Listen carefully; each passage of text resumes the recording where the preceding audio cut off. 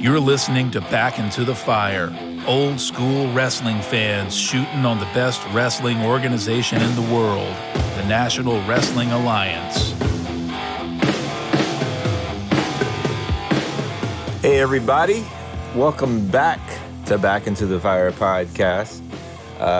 We are still alive, still well amidst the coronavirus outbreak. Your host here, I'm Joe Till, joined by Andy Hayworth. Howdy. And it's going to be sort of a hodgepodge episode again this week, since obviously we don't have any current NWA action to talk about. We do have a lot of former NWA action that we're going to talk about, though. Yeah, absolutely. You know, I don't know about you, but I have not tried to watch any of that content that the NWA has been sort of reposting on their channel here lately. That pop-up event, I was familiar with that event because when Nick Aldis had his beef with James Storm there in the run-up to the Into the Fire pay-per-view, I did watch that match, but I didn't watch any of that stuff with what's his name, the haircut match and all that stuff. Josephus and Storm, yeah. Josephus and I guess it was. And then hold on, it was David Arquette. I don't even like to say his name, to be honest with you. Right, the David Arquette stuff. No, I didn't watch any of that stuff. It's not worth. It's not worth watching. It's I started. It's disappointing that the NWA even has this footage. Billy Corgan should be ashamed of himself. Yeah, I started watching that thing, but I couldn't comprehend what they were trying to do there. And it also seemed like this was more of that wrestling from Hollywood, Dave Marquez promotion stuff. So it didn't feel very NWA-like to me. Now, I did watch a little bit of that Tim Storm and Josephus stuff, which was interesting, but a little confusing at the same time. Well, I mean, we don't have the context of that whole feud. I know they were feuding for a while, and frankly, that was when we were not watching any of this. So it's hard to talk about.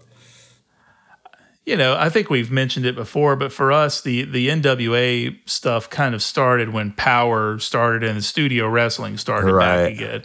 A lot of those bizarre storylines. Yeah, I just don't. I'm not familiar with them. I'm not either. I believe they showed something about Houston wrestling and Paul Bosch. I didn't even try to watch it last week, which it's throwing it way back there. I'm sure there was some quality content there. I just didn't watch it. But right before WrestleMania, we both decided to take a trip on the WWE Network, do the free trial. Yeah. And guys, there's a lot. If you haven't ever experienced the WWE Network, there's a hell of a lot of content. I guess they bought all of Crockett's video footage basically when McMahon bought that organization out.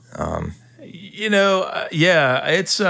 incredible the amount of stuff on there. And I was going to sign up for it, I don't know, a couple of weeks ago because I wanted to see Starrcade 86. Right. And I was so repulsed by the idea of potentially giving any money to WWE that even though it was a free trial, right? So I just delayed it. But then the other day, you managed to find one of these clips that we have been trying to find for 10 years on there with the Rock and Roll Express. And so I had to join it at that point. No, I found it right away. The infamous Big Girls clip, Big Girl at the Hyatt or whatever. If you don't know what we're talking about, it's in the middle of the Ricky Morton, Ric Flair feud back in '86. I believe it was April. This was the April 19th, Saturday night WC. Well, it was World Championship Wrestling episode where I believe the previous week Ric Flair had brought out a training bra to present to Ricky Morton. Is that? He was he was talking about that Ric Flair's fans were women. And Ricky Morton's fans were little teeny boppers, so he gave him a training bra to signify that. And then the next week, brilliantly, Ricky Morton brought out. I don't know where he got them from, but it's basically a pair of red women's panties the size of a laundry bag, pretty much. I mean, you could put these things on the Goodyear blimp. These are the biggest pair of panties I've ever seen. And, but I tell you, my memory of that event from our childhood was slightly different, because I could have sworn that Ricky says something to the effect of, my friend is too big or something. But he didn't say that. He said something like, this is too outrageous or something to that effect. Yeah. Or outrageous, ridiculous. Yeah. So this ridiculous. What did he say? The maid at the Hyatt Regency or whatever asked me to give these back to you or something. It's rolling, man. I mean, the only thing, this stuff is so amazing, but all it does is show how great the promos and the rivalries and how exciting that stuff was back in the 80s, because there's just nothing like that now. I don't care what these guys do when they get up on NWA Power or, NXT or WWE, whatever. They just don't do anything that has this like personal feeling to it, I don't know what it is. Very few promos these days carry that type of energy. And I think that's, the wrestling was better too, I feel like, but the promos definitely. Certainly the wrestling, they didn't have all the high flying stuff. They didn't have all the like really hard hitting. Although we say hard hitting, but I'm talking mostly about kicks. They didn't do a lot of kicks back then, like they do now. But the wrestling was solid. It felt convincing. I don't know. This stuff we were talking about before we started recording, is it just nostalgia, or was the stuff really just that good?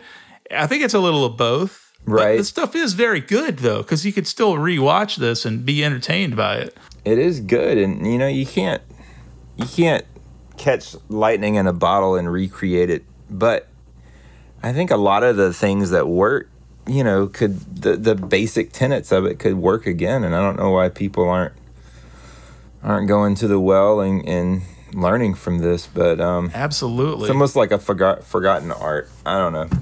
It's so incredible, though, that all this stuff that was once a competitor toward Vince McMahon's empire is all right there. And I don't look at any of the WWE stuff for the most part. I'm looking at all this old NWA, WCW stuff. Right. It is an incredible collection of material. And I love the fact that you can pull up a show and they have the show segmented in all the different little parts of the show. So if you want to go right to the match that you're interested in, you can go right to it. You can go to the matches or the promos. It's great. And it's very helpful. And, if you're a podcast like us and you're trying to cover old school wrestling, then I bet it's a great tool to use. Speaking of WWE, part of this free package that we signed up just in the nick of time to catch WrestleMania 36. Yeah, I think so. Which consisted of 2 parts, each part about 3 hours.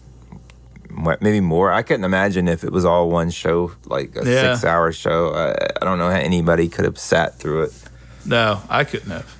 Yeah, but just looking for some new wrestling content to watch, because there's not really anything going on except some empty studio stuff with AEW, NXT, and all that. But I don't know, man. It just reminded me why I don't really watch WWE.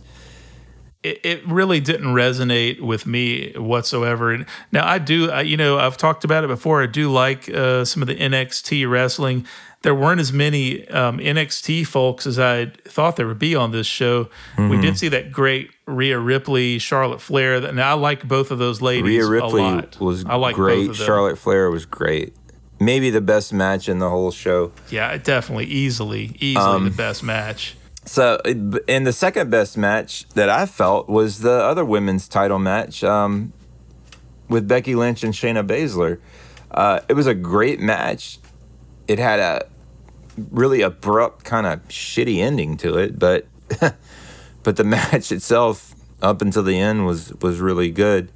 I do like Shayna Baszler a lot. I think too. She had maybe like an MMA background or something like that. Mm-hmm. But she was the former NXT champ until Rhea Ripley beat her for that title late last year. So okay. So clearly she lost the title and then stepped up to one of the WWE's other, upper tiers, I guess there. But it's really ironic that we're talking about the best matches and they're both women's matches, and it's kind of unusual. None of the guys' matches that we watched I was particularly invested in whatsoever. So I don't even know what to say about some of these things. Not at all, man.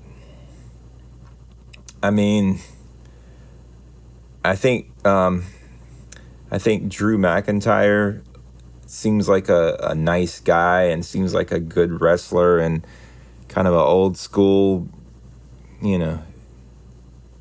high impact type guy, but I don't know, that match was just short and weird.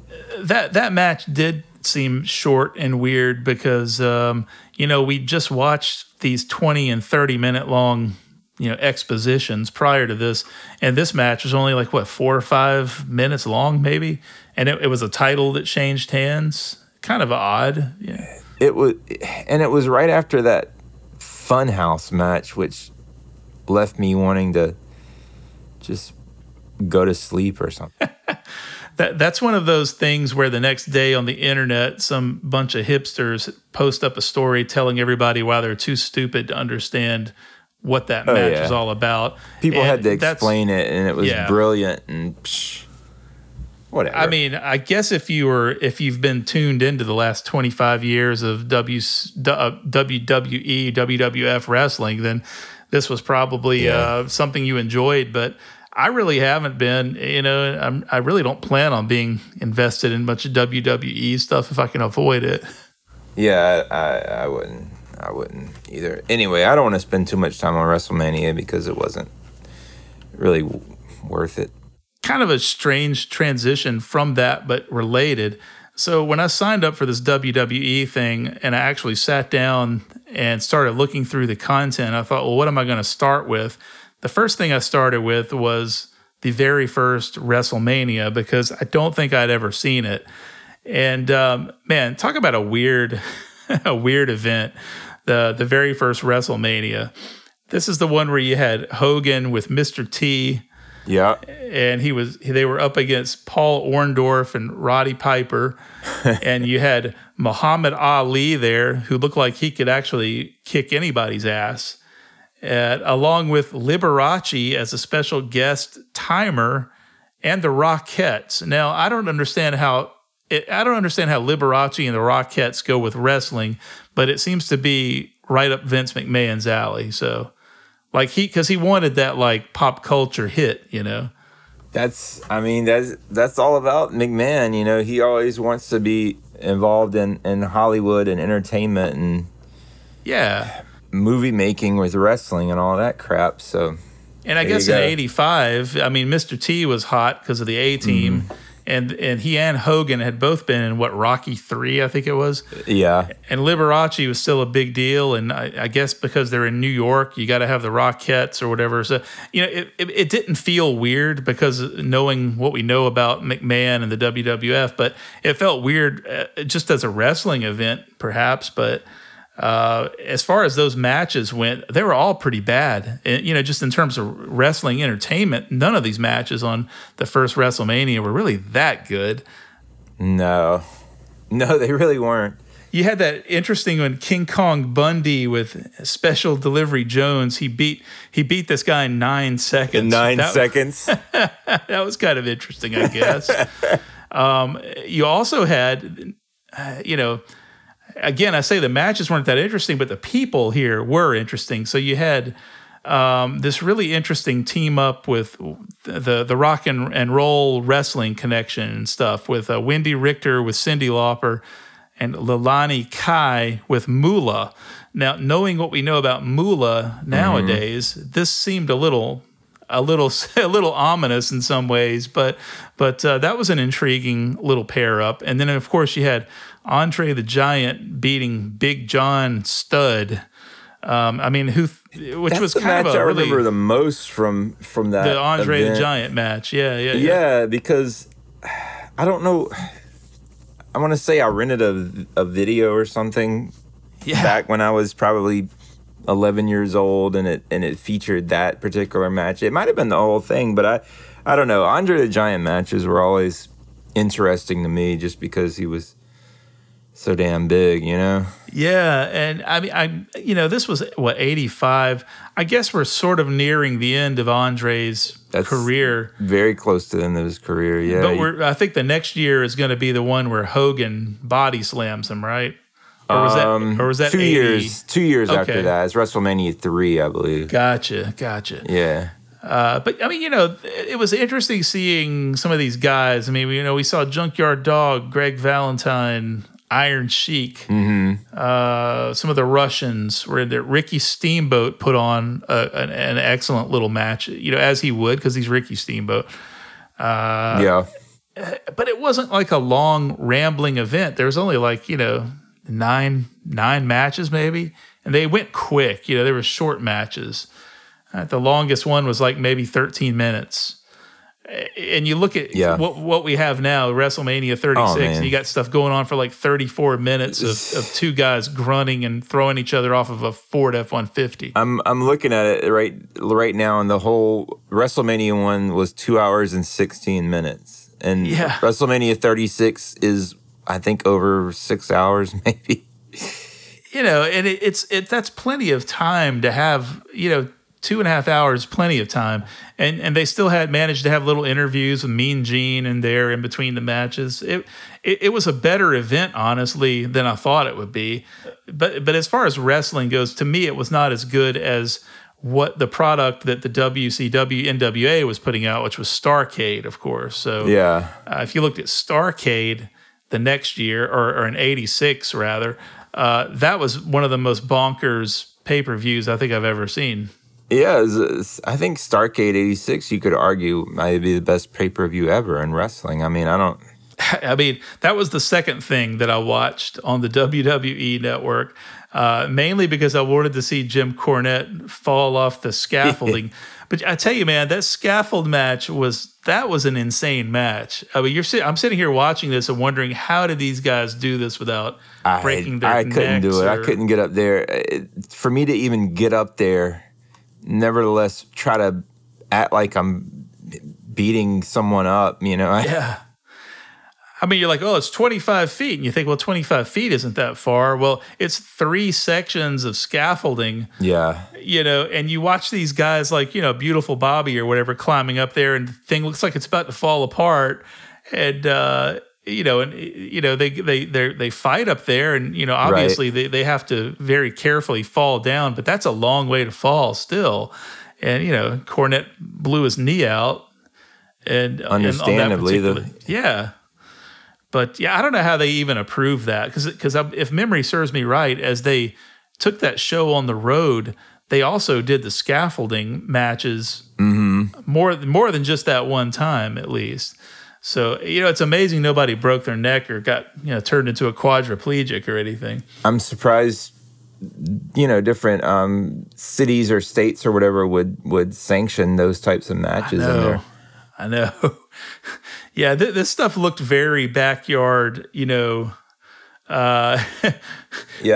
the term? Indie mud show. Outlaw mud show. Yeah. This definitely had that feeling to it. But, I tell you what, every match on that Starrcade 86 had some sort of, I don't want to say gimmick, but it had some sort of element that elevated it beyond what you would see on television. Mm-hmm. There was almost every match involved blood. You had that great match with Ron Garvin and Big Bubba that they used to use it in the promo when Ron Garvin pile drove him with the pulling his suspenders and his belt. Yeah, and all these matches were all insane. Every one of them was. And it's Starrcade 83. I think you watched that one as well. That was a crazy match with Flair and Harley Race. The first Starrcade, yeah. The very first one. Yeah. Great stuff. I mean, everything about it felt modern, I got such a kick out of the audience interviews. And then at some point during the show, the microphone stopped working, and the ring announcer was trying to make an announcement, and it cut out. And then they were trying to interview Dusty Rhodes, and it kept cutting out, and it was a little rough around the edges. But I don't know. The matches were great. Didn't they have a female interviewer on 83? They did, yeah. That felt really modern to me for some reason. Yeah. You're right. It's interesting because after that, I don't really see many female interviewers. Not for a while. No, for a while. Those all those old matches, Starrcades, and all the old WCW content on there. It's just so good. I've been kind of watching like the best of Ric Flair, and I've watched him wrestle like Barry Windham.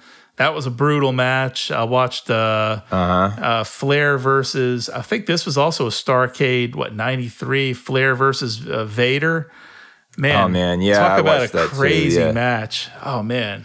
Those are great matches. That was a great match. And I know that was in some of the so-called dark years of WCW, that Vader and Flair match. But it was a great match. I mean, Flair really got over in that match, and then he had the emotional interview afterwards and everything. Yeah. The funny thing was, so I had just watched Charlotte Flair and Rhea Ripley, and then I watched that particular match with Flair and Vader, and has to be a very young, like 7-year-old Charlotte Flair back in the locker room there with Flair's family, right? I mean, that has to be her, right? The little one in the front. The little girl, yes, yeah. That has to be her, yeah. So amazing. You look at the lineage of all this stuff and how it connects together. It's just incredible. When I tell you what, and the fans were better back in these matches too. I mean, when the fans got mad, they threw debris into the ring, which, that sounds terrible, fans behaving badly, throwing debris in, but that meant they gave a shit, right? Selling that. Yeah, they were definitely into the matches and everything. It was amazing, man. Now compared to these crowds now that sit silently until, they see one thing that makes them pop, and then they start doing the stupid, holy shit chants or whatever. You know what I mean? Yeah. It's not the crowd that we had back in the 80s, that's for sure. Or the early 90s for that matter. Yeah. And again, that was, before kayfabe was broken, really. I mean, right. People, certainly there was a large segment who believed that it was, wrestling wasn't real, but it wasn't as well known that it wasn't real, I guess. Yeah, definitely. I think the biggest, and I think Jim Cornette talks about this a lot, is it? But people looked upon this stuff and they covered it as if it were real, really happening. Yeah. We didn't know that it was all a big scripted, work or whatever. But the people, I don't know. There just seemed to be more impact given, more weight given to it compared to what we have now, and I think that's why we have so much of this comedic kind of, flippant kind of stuff now. Oh, yeah. But I don't know. It's been fun going back through the WWE network and digging up some of these old matches. It's amazing what you can find, and I feel like I have better memory of some of these matches from 85 than I have of what I watched yesterday somehow. So if you go back and look, if you put in the search term Mid-Atlantic Championship Wrestling. Okay. Oh, my gosh. It goes back to 1981. Yeah. Wow. And just looking at some of the stills here, I see Sergeant Slaughter. Oh, man. I see Jack Briscoe, Roddy Piper, Ricky Steamboat. Before they were famous, I guess, in a way, right? I guess, man. Joe LeDuc. Yeah, you're one of your favorites there. One of my favorite. Greg Valentine, yeah. Cowboy Bob Orton, Randy Orton's father. Okay, yeah. Yeah. I don't, one thing, this is kind of out of left field, but I went back and watched the very first episode of WCW Nitro the other night. Wow. Have you ever? Do you remember the first episode? No, I have no clue. It took place inside the Mall of America. Did it really? It did. Hogan was there. Luger made a shocking surprise appearance because everybody still thought he was with the WWF at the time.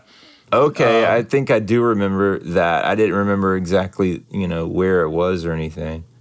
Yeah, it's a good one to go back and watch. I mean, the first match was that guy, Juicy Thunder Liger versus Brian Pillman, actually. Oh, wow. Bizarre match, really bizarre. But it was a solid match. I mean, it was a lot of that high flying stuff that would, come to define wrestling a little bit later. Oh, I think. yeah. And then, of course, I had to go and watch one of my favorite moments of Nitro when Rey Mysterio Jr. got thrown like a dart into the production trailer. Because the NWO was back there beating on him with ball bats. And there's so many things about that are bizarre to me. One is that it was at Disney World. They were shooting at Disney World then. And the fact that, Shivani did a great job selling that fight. Why was Rey Mysterio in the production trailer? Why did he have his mask on hanging out in the production trailer? Why did he jump up on the railing thinking he could do anything against Kevin Nash? Kevin Nash, right? 3 times as big as he is, yeah. Man, that was so cool. I remember when we watched that thing together, and it felt very dark and very gritty at the time, because it was all this verite handheld camera back behind in the parking lot. It was dark, right? And I tell you, even more ominously, Chris Benoit is stalking around back and forth like a zombie in the background of just about every scene of this thing. And knowing what we know happened with Benoit later, he just looks so out of place, and so he doesn't look good. It's that was such a bizarre one. That's definitely one of my highlights. There, go back and watch that one if you haven't seen it in a while. That was like July 96. July 96. Yeah, Nitro, July 96. Chris Benoit always looked pissed off, though, to be honest with you. I don't know how you could. He always looked so intense. He definitely looked like a lost child or something on this one. This is also the one where Arn Anderson gets laid out with a ball bat, and Flair is back there. All these wrestlers are back there like in their tights, standing around in a parking lot when the paramedics roll up. And the moment I think that stands out in my mind as well is when they took Rey Mysterio's mask off when they were loading him into the ambulance, because Shivani had this, they're taking the mask off of Rey Mysterio. This is incredible. He really sold it. It was amazing. Wow. That's definitely one to go back and check out. Speaking of World Championship Wrestling, this would be more in line with the 80s stuff we had been talking about earlier. But some of the Jimmy Garvin promo segments, they were great. I hate, when I was little, I couldn't stand Jimmy Garvin. He was such just a smug. I don't know how to describe him. I don't know either. It's cheesy, the way you want. Yeah. But listening to him now, I just laugh out loud at everything he says, because his feud with Wahoo McDaniel, if you go back and listen to any of his promos in and around spring and summer of 1986. Right. Oh my gosh. I can't say it's PC, but it's funny. No, it's not. It's funny. I saw the one where he pulls out a bag of beef jerky and it was, they like spray it down with deodorizer because he says he doesn't like the way it smells or whatever. It's Valet Precious is just constantly spraying this can of, I don't know what it is. I guess Glade or Lysol or something. Just constantly spraying it.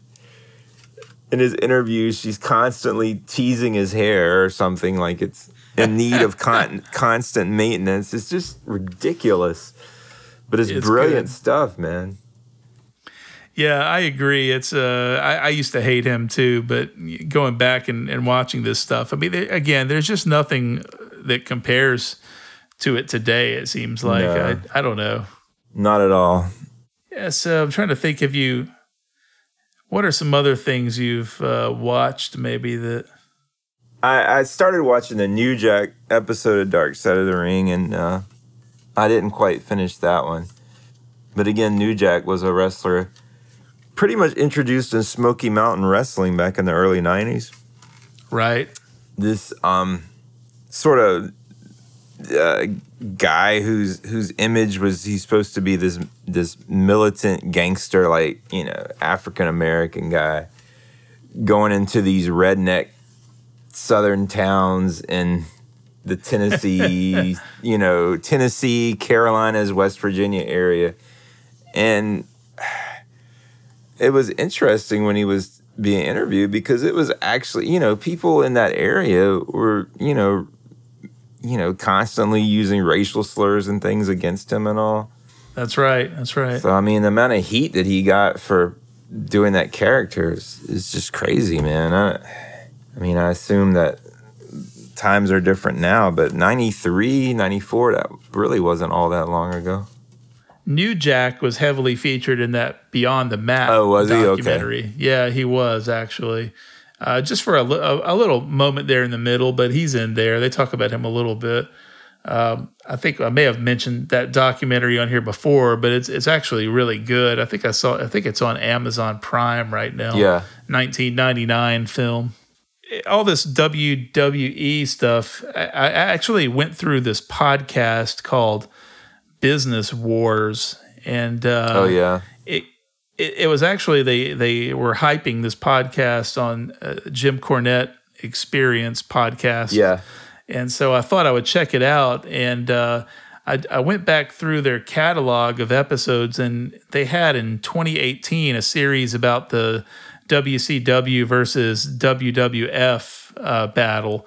And it's pretty solid. I mean, I recommend it. It goes into all kinds of stuff that you may have forgotten back in those days, and right. Of course, we all know how it ends. Of course, the WWF ends up winning the war, but there's some interesting stuff as to how it all came together. Though it's a good listen. I'd listen to it. It's called Business Wars.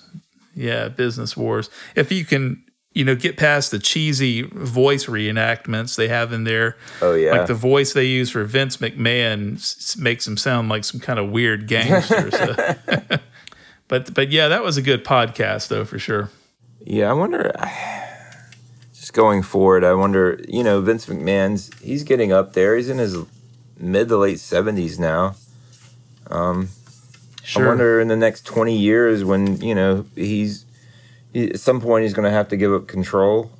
What's going to happen to WWE? I mean, is it even going to look like a wrestling organization, or is it just going to, morph into something else? I think the worst case scenario would be that they start cranking out stuff like that graveyard or boneyard match or whatever that was, where it looks like you're watching a movie, essentially. Yeah. I don't know, but I tell you what, whether you like the WWE or not, it is impressive to think that in the 80s he bought the WWF and has maintained control through some pretty hard times, and now he owns it all essentially. I mean, it's just amazing to think that one person did all that and still has control of it. So. It's interesting. It's fascinating, I think. Yeah, it really is. I saw where Thunder Rosa mentioned, I can't remember if it was on Twitter or where it was, but she mentioned that she had been contacted by the WWE some point in 2019. Oh, wow. Yeah. So I wonder how many of these wrestlers, in these smaller organizations are contacted. I mean, how do you say no to that? I mean, I appreciate her loyalty to the NWA, but I mean, really, how can you say no to what's basically being because getting made, in the sense, it's Yeah, I don't know. I mean, because we also saw on Twitter when her car broke down, she was having to sell her personal stuff to pay the bills. I mean, that's right. That's crazy.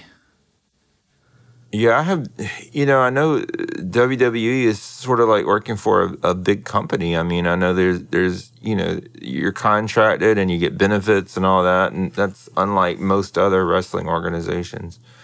Where I believe, like, if you're with the NWA, it's sort of like you're an independent contractor. I mean, you probably get paid, per event or whatever.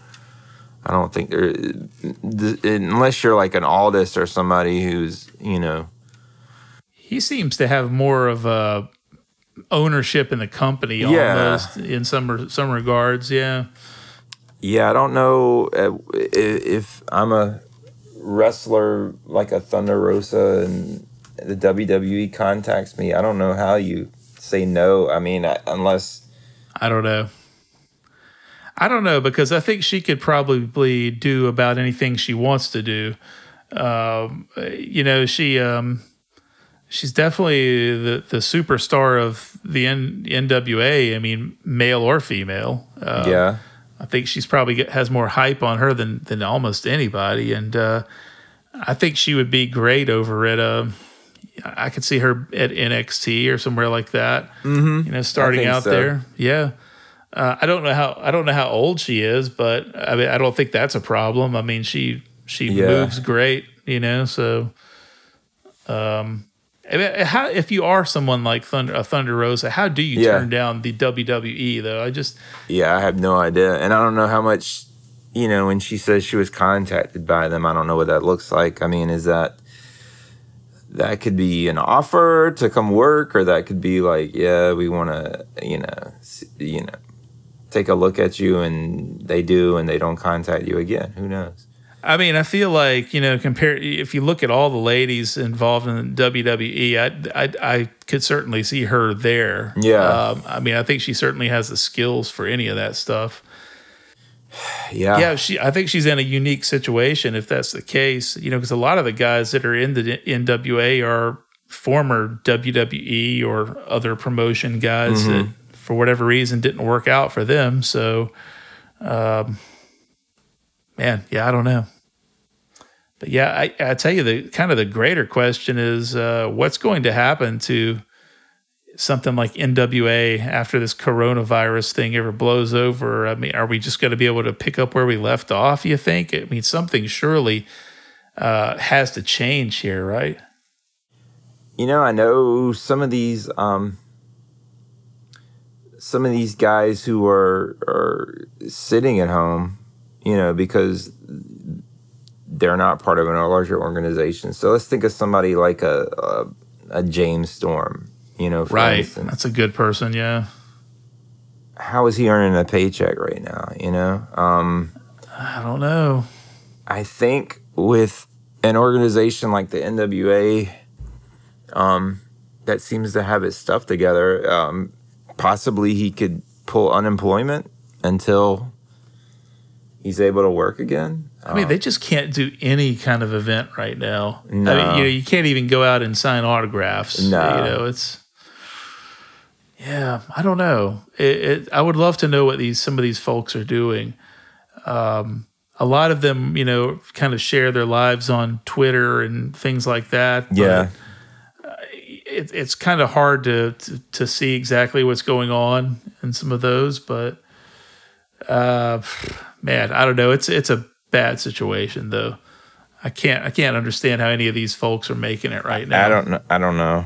I mean, we're both fortunate enough to still be pulling a paycheck. Yeah. Honestly, I feel good through the summer, but if things still carry on into the fall, which I can't imagine. I don't know. This is one of the strangest things I think I've ever. It's one of the stranger crises. Crises. Crises. Crises. It's one of the strangest. It's Nobody will definitely get one of the stranger things that I could recall ever happening here in the U.S. And so I can't think of anything to compare it to, really. I mean, I guess when you hear my grandmother talk about the Great Depression or whatever, but I don't think that maybe was as bad as this is, at least, or maybe it was. I mean, I don't know. Yeah, I don't know, man. I mean, I assume it seems like the NWA is still there as a agency posting things. So Sure. But, I tell you what, I haven't seen a lot of postings lately, even on social media. And even if they do post something, it just feels very desperate right now. yeah, there's just nothing.